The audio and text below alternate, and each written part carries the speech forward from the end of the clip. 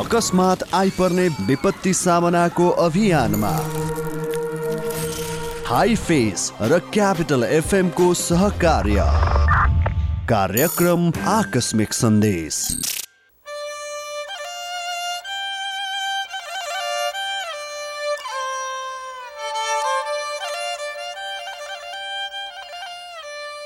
विपद सिर्जना हुन नदिऊ, विपदको व्यवस्थापन गरौँ। नमस्कार, Himalayan institute of fire and emergency services private limited हाइफेसको सहकारीमा क्यापिटल मिडिया ग्रुपको विशेष प्रस्तुति कार्यक्रम आकस्मिक सन्देशमा यहाँलाई हार्दिक स्वागत छ। म विमल थापा। यो कार्यक्रम तपाईले काठमाडौँ र आसपासका जिल्लामा क्यापिटल एफएम 92.4 मेगाहर्ज, प्रदेश नम्बर 1 मा रेडियो सारङ्गी 101.3 मेगाहर्ज, गण्डकी प्रदेशमा रेडियो सारङ्गी 93.8 मेगाहर्ज सहित देशका विभिन्न रेडियो स्टेशनबाट एकैसाथ सुनिरहनु भएको छ। सँगै हामीलाई अनलाइनमा www.cfmonair.com र radiosarangi.com बाट पनि सुन्न सक्नुहुन्छ भने क्यापिटल मिडिया ग्रुपको मोबाइल एप CMG मा पनि हामीलाई सुन्न सक्नुहुनेछ।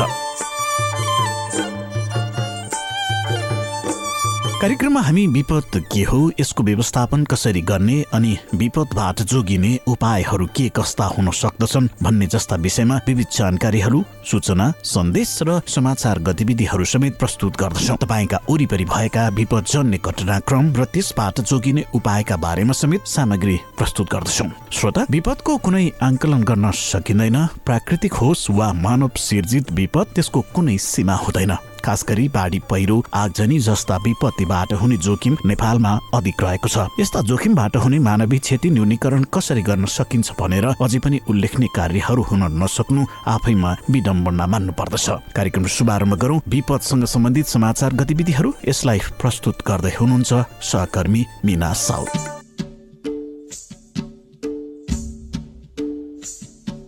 पाल्पामा बस दुर्घटना हुँदा कम्तीमा 6 जनाको मृत्यु भएको छ भने अन्य 17 जना घाइते भएका छन्। बुट्टीबाङबाट बुटवल जाँदै गरेको लु 1 ख 5952 नम्बरको बस रिम्दीकोट गाउँपालिका 3 लघुवामा दुर्घटना भएको लुम्बिनी प्रदेश ट्राफिक प्रहरी कार्यालय बुटवलले जनाएको छ। बस सडकबाट करिब 400 मिटर तल खसेको थियो। उता दैलेखमा चट्याङले लागेर 12 जना घाइते भएका छन्। आइतबार वर्षात सहित परेको चट्याङले लागेर जिल्लाको डुङ्गेश्वर गाउँपालिका वडा नम्बर 2 स्थित शेर्माकोटका 12 जना घाइते भएका हुन्। घाइतेहरूको उपचारका लागि दैलेख जिल्ला अस्पताल पठाइएको छ। स्थानीय रमेश सिंह लगायतको घरमा परेको चट्याङले लागेर स्थानीय बासिन्दा घाइते भएको वडा अध्यक्ष यम बहादुर विष्टले जानकारी दिनुभयो।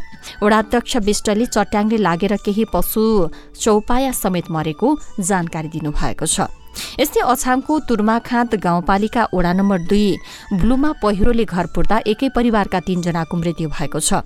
आइतबार राति 1 बजेतिर खसेको पहिरोले स्थानीय पदमसिंह विष्टको घर पुरेको र मृत्यु हुनेहरूमा पनि उनकै परिवारका सदस्यहरू रहेको जनाइएको छ। पहिरोमा परि 1 जना घाइते भएको र उनलाई उद्धार गरी स्थानीय स्वास्थ्य संस्थामा लगिएको प्रहरीले जनाएको छ। सिन्धुपाल्चोक केन्द्रबिन्दु भएर सोमबार बिहानै भूकम्प गएको छ। बिहान 6:07 जाँदा सिन्धुपाल्चोकको हेलम्बु केन्द्रबिन्दु भएर 4.7 रेक्टर स्केलको भूकम्पको पराकम्प गएको राष्ट्रिय भूकम्प मापन केन्द्रले जनाएको छ। यो 2072 साल वैशाख 12 गते गोर्खाको बार्पा केन्द्रबिन्दु भएर गएको भूकम्पको पराकम्प नै भएको केन्द्रले जनाएको छ। केन्द्रका अनुसार गोर्खा भूकम्पपछि अहिलेसम्म 4 रेक्टर स्केलमाथिका 579 पराकम्प गइसकेका छन्। कञ्चनपुरको पश्चिमी सिमानाका गड्डाचौकी हुँदै नेपाल भित्रिने मानिसमा कोरोनाको संक्रमण देखिन थालेको छ। भारतबाट फर्किनेमा कोरोनाको संक्रमण देखिन थालेपछि सीमा क्षेत्रमा स्वास्थ्य कर्मीले उच्च सतर्कता अपनाएका छन्। शंकास्पद व्यक्तिको एन्टिजेन विधिबाट कोरोना परीक्षणको कार्य सीमा क्षेत्रमै गर्ने व्यवस्था गरिएको छ। सीमा नाका गड्डाचौकीमा रहेको हेल्थ डेस्कका प्रमुख तर्क राज भट्टका अनुसार दैनिक 4 देखि 5 जनामा कोरोनाको संक्रमण देखिन थालेको छ। भारतबाट फर्किने शंकास्पद व्यक्तिको एन्टिजेन विधिबाट परीक्षण गर्दा दैनिक नतिजा पोजिटिभ आउनेको संख्या बढ्दो रूपमा रहेको छ। एक साताको अवधिमा 22 जना बढीमा कोरोनाको संक्रमण देखिएको उहाँले बताउनुभयो। दैनिक 200 बढीको एन्टिजेन परीक्षणको कार्य हुँदै आएको छ।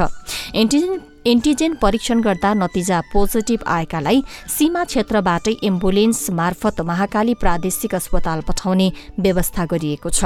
कोरोना परीक्षणका लागि आवश्यक पर्ने किट लगायतका सामग्रीको हालसम्म अभाव नभएको उहाँले बताउनुभयो। दैनिक सीमानाका भएर फर्किनेको संख्या 4 देखि 500 को संख्याको हाराहारीमा रहेको छ। भारतबाट फर्किने व्यक्तिमा कोरोनाको संक्रमण देखिन थालेपछि परीक्षणको कार्यलाई तीव्रता दिएको स्वास्थ्य कार्यालयका प्रमुख शिवराज सुनारले बताउनुभयो। कोरोना विरुद्धको जनचेतना फैलाउने कार्यसँगै पालिकामा कोरोना विरुद्धको खोप लगाउने कार्यलाई पनि निरन्तरता दिँदै आएको उहाँले जानकारी दिनुभयो। जल तथा मौसम पूर्वानुमान महाशाखाका अनुसार आज काठमाडौँ उपत्यका सहित प्रदेश 1 र गण्डकी प्रदेशका केही स्थानमा वर्षा भइरहेको छ। राति पानी परेका केही स्थानमा भने अहिले पानी परिरहेका ठाउँमा पनि केही बेरमा पानी रोकिने र दिउँसोपछि फेरि पर्ने सम्भावना रहेको मौसमविदले बताएका छन्। पहाडी क्षेत्रका केही स्थानमा आज हल्कादेखि मध्यम खालको वर्षाको सम्भावना छ। यस्तै आज राति प्रदेश 1 र गण्डकी प्रदेशका 1-2 स्थानमा ठूलो वर्षाको अनुमान गरिएको छ। राति बाढी पहिरोको जोखिम हुन सक्ने भएका सावधानी अपनाउन मौसमविदहरूले आग्रह गरेका छन्। र विश्व स्वास्थ्य संगठनले मंकीपक्स विभिन्न 75 देशमा फैलिएपछि मंकीपक्स विरुद्ध विश्वव्यापी रूपमा स्वास्थ्य आपतकाल घोषणा गरेको छ। संक्रमितको संख्या बढ़िरहेका बेला डब्ल्युएचओले रोग सम्बन्धमा गर्ने सबै उच्च तहको चेतावनी जारी गरेको छ। यस भाइरसका विषयमा डब्ल्युएचओको आपतकालीन समितिको दोस्रो बैठकपछि उक्त घोषणा गरिएको हो। डब्ल्युएचओका महानिर्देशक डाक्टर टेड्रोस एधानम घेब्रेयेससका अनुसार विश्वभर 16,000 भन्दा धेरै मंकीपक्सबाट संक्रमित भएको पुष्टि भइसकेको छ। मंकीपक्सका कारण अहिलेसम्म 5 जनाले ज्यान गुमाइसकेका छन्। डाक्टर टेड्रोसका अनुसार आपतकालीन समितिमा मंकीपक्स प्रकोपलाई विश्वव्यापी स्वास्थ्य आपतकाल भन्ने कि नभन्ने विषयमा सर्वसम्मति भने हुन सकेको छैन। तर प्रकोप विश्वभर व्यापक रूपमा फैलिन थालेकाले यसलाई अन्तर्राष्ट्रिय चासोको विषय हुने भएकाले विश्व स्वास्थ्य संकटकाल घोषणा गरेको उनले बताएका छन्। मंकीपक्स रोगबाट युरोप नै सबैभन्दा उच्च जोखिममा परेको र अन्यत्र पनि फैलिने क्रम बढेको डब्ल्युएचओले बताएको छ। झापामा मोटरसाइकल दुर्घटना हुँदा 1 जनाको मृत्यु भएको छ। झापाको बिर्ता मोड शनिश्चरी सडक खण्डमा आइतबार बिहान मोटरसाइकल दुर्घटना हुँदा फिदिम नगरपालिका 5 का 26 वर्षीय कुमार खनालको मृत्यु भएको बिर्ता मोड इलाका प्रहरी कार्यालयले जनाएको छ। दुर्घटनास्थलमा भेटिएको नागरिकताका आधारमा खनाल फिदिमको भएको प्रहरीले जनाएको छ। खनाल सवार 42 प 128 नम्बरको मोटरसाइकल सडकको किनारमा पल्टिएको र खनाल सडकमै मृत अवस्थामा फेला परेको प्रहरीले जनाएको छ। सोही दुर्घटनाको विषयमा अनुसन्धान भइरहेको प्रहरीले जनाएको छ। र पाकिस्तान बाढीको चपेटामा परेको छ। पाकिस्तानमा भारी वर्षा र बाढीका कारण हालसम्म 57 जनाले ज्यान गुमाएका छन्, जसमा अधिकांश बालबालिका र महिला रहेका छन्। गत सातादेखि भारी वर्षाका कारण हजारौं नागरिक विस्थापित भएका छन्। पाकिस्तानको बलुचिस्तान क्षेत्र बाढीको चपेटामा पर्दा त्यहाँका सयौं नागरिक घरबारविहीन भएका छन्। भारी वर्षाले पाकिस्तानका 8वटा ड्याम भत्किएका छन्। बाढीका कारण हवाई सेवा अवरुद्ध हुँदा हजारौं यात्रु अल्पत्र परेका छन्। बाढीकै कारण पाकिस्तानमा सम्पूर्ण विद्यालय र कलेजहरू केही समयका लागि बन्द गरिएका छन्। श्रोता, प्राकृतिक विपत्तिका कारण नेपालले ठूलो धनजन तथा भौतिक क्षतिको सामना गर्नु परिरहेको छ। जोखिम न्यूनीकरण तथा पूर्व तयारीमा पर्याप्त लगानी र चासो कम हुनु, जनचेतनाको अभाव जस्ता कारणहरूले गर्दा विभिन्न खालका प्रकोपहरूबाट हुने आर्थिक तथा मानवीय क्षति बढिरहेको अवस्था छ। विपद व्यवस्थापनका विज्ञहरू पूर्व तयारी र जोखिम न्यूनीकरणमा लगानी गरिएमा त्यसको प्रतिफल उच्च हुने बताउँदछन्। श्रोता, हामी मध्ये धेरैलाई चाहिँ जिज्ञासा लागिरहेको हुन सक्दछ। आगो बलिरहेको देख्दा कहिले मनमा यो प्रश्न पनि उठ्ने गर्दछ कि काठमा आगो र धातुमा चाहिँ किन आगो बल्दैन? खास गरी त्यस्ता ज्वलनशील पदार्थहरू हुँदाखेरि काठमा आगो बलिरहेको हुन्छ तर धातुमा भने आगो लागिरहेको देखिँदैन। वैज्ञानिकहरूले यसमा विभिन्न खालका अध्ययन र अनुसन्धान पनि गरिरहेका छन्। प्रस्तुत छ एउटा यस्तै सामग्री जसले यो प्रश्नको जवाफ वैज्ञानिकहरूले गरिरहेका छन्। वैज्ञानिकहरूले यो प्रश्नको जवाफ विभिन्न अध्ययन गरेर दिइरहेका छन्। अब हामी सोही सामग्री प्रस्तुत गर्दछौँ।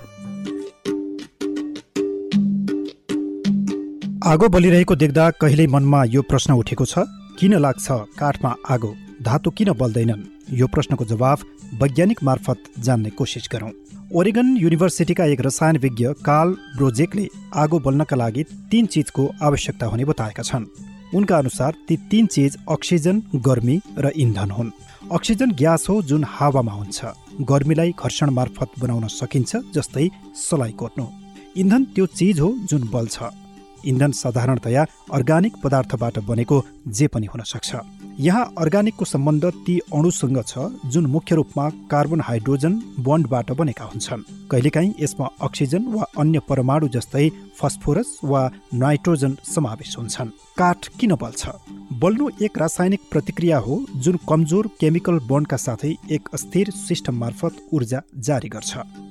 कार्ल ब्रोजेकका अनुसार अर्गानिक मलिक्युल जसमा कार्बन, अक्सिजन, हाइड्रोजन र केही अन्य तत्त्व हुन्छन् ती बढी स्थिर हुन चाहन्छन्। काठ र कागजले निकै सजिलै आगो समात्छ किनभने यो सेल्युलोजबाट बनेका हुन्छन्। सेल्युलोज कार्बन, हाइड्रोजन र अक्सिजनको बीचबाट बनेको अणु हुन्छ। जब काठबाट बनेको कुनै वस्तुमा आगो लाग्छ तब काठले बनेको सेल्युलोज कार्बन डाइअक्साइड र पानीको बाफमा परिवर्तन हुने गर्छ। यी दुई अणु बलियो बन्ड भएका अणु हुन्छन्। यो केमिकल रियाक्सनबाट निस्कने ऊर्जा ग्यासको परमाणुमा पाइने इलेक्ट्रोनलाई उत्तेजित गर्छ, जसले प्रकाश देखिन्छ। यो प्रकाश हामीले झिल्कोको रूपमा देख्छौँ। धातुको भाँडो किन बल्दैन? अब यहाँ प्रश्न के छ भने आगोमा धातुका भाँडा किन बल्दैनन्? यसको जवाफ यो हो कि धातुका असाध्यै बलिया केमिकल बन्ड सजिलै तोड्न सकिँदैन, जबकि काठको एउटा टुक्रामा यस्ता बलिया बन्ड हुँदैनन्। त्यसैले यसमा झिल्कोबाट ऊर्जालाई अवशोषित गर्ने क्षमता हुँदैन। काठले ऊर्जा अवशोषित गर्नुको सट्टा आगो मार्फत ऊर्जा छोड्ने काम गर्छ, तर भाँडाका धातुमा त्यो ऊर्जा अवशोषित गर्ने र त्यसलाई नष्ट गर्ने क्षमता हुन्छ। त्यसै कारण भाँडा छुँदा ताता हुन्छन्। यद्यपि केही धातु बल्ने खालका पनि हुन्छन्। आतिशबाजी बनाउनका लागि पोटासियम र टाइटेनियम जस्ता ज्वलनशील धातुको प्रयोग गरिन्छ। आतिशबाजीमा धातु पाउडरको रूपमा हुन्छ, जसले गर्मी र अक्सिजनसँग निकै तीव्र रूपमा प्रतिक्रिया दिन्छ। श्रोता, आजको श्रृङ्खला यति नै। भोलि हामी नयाँ श्रृङ्खला लिएर आउनेछौँ। कार्यक्रम उत्पादनका सहकर्मी साथीहरू मिना साउद, सनत शिवाकोटी, सुदीप केवाली सँगै म कार्यक्रम प्रस्तोता विमल थापा पनि बिदा हुन्छु। नमस्कार।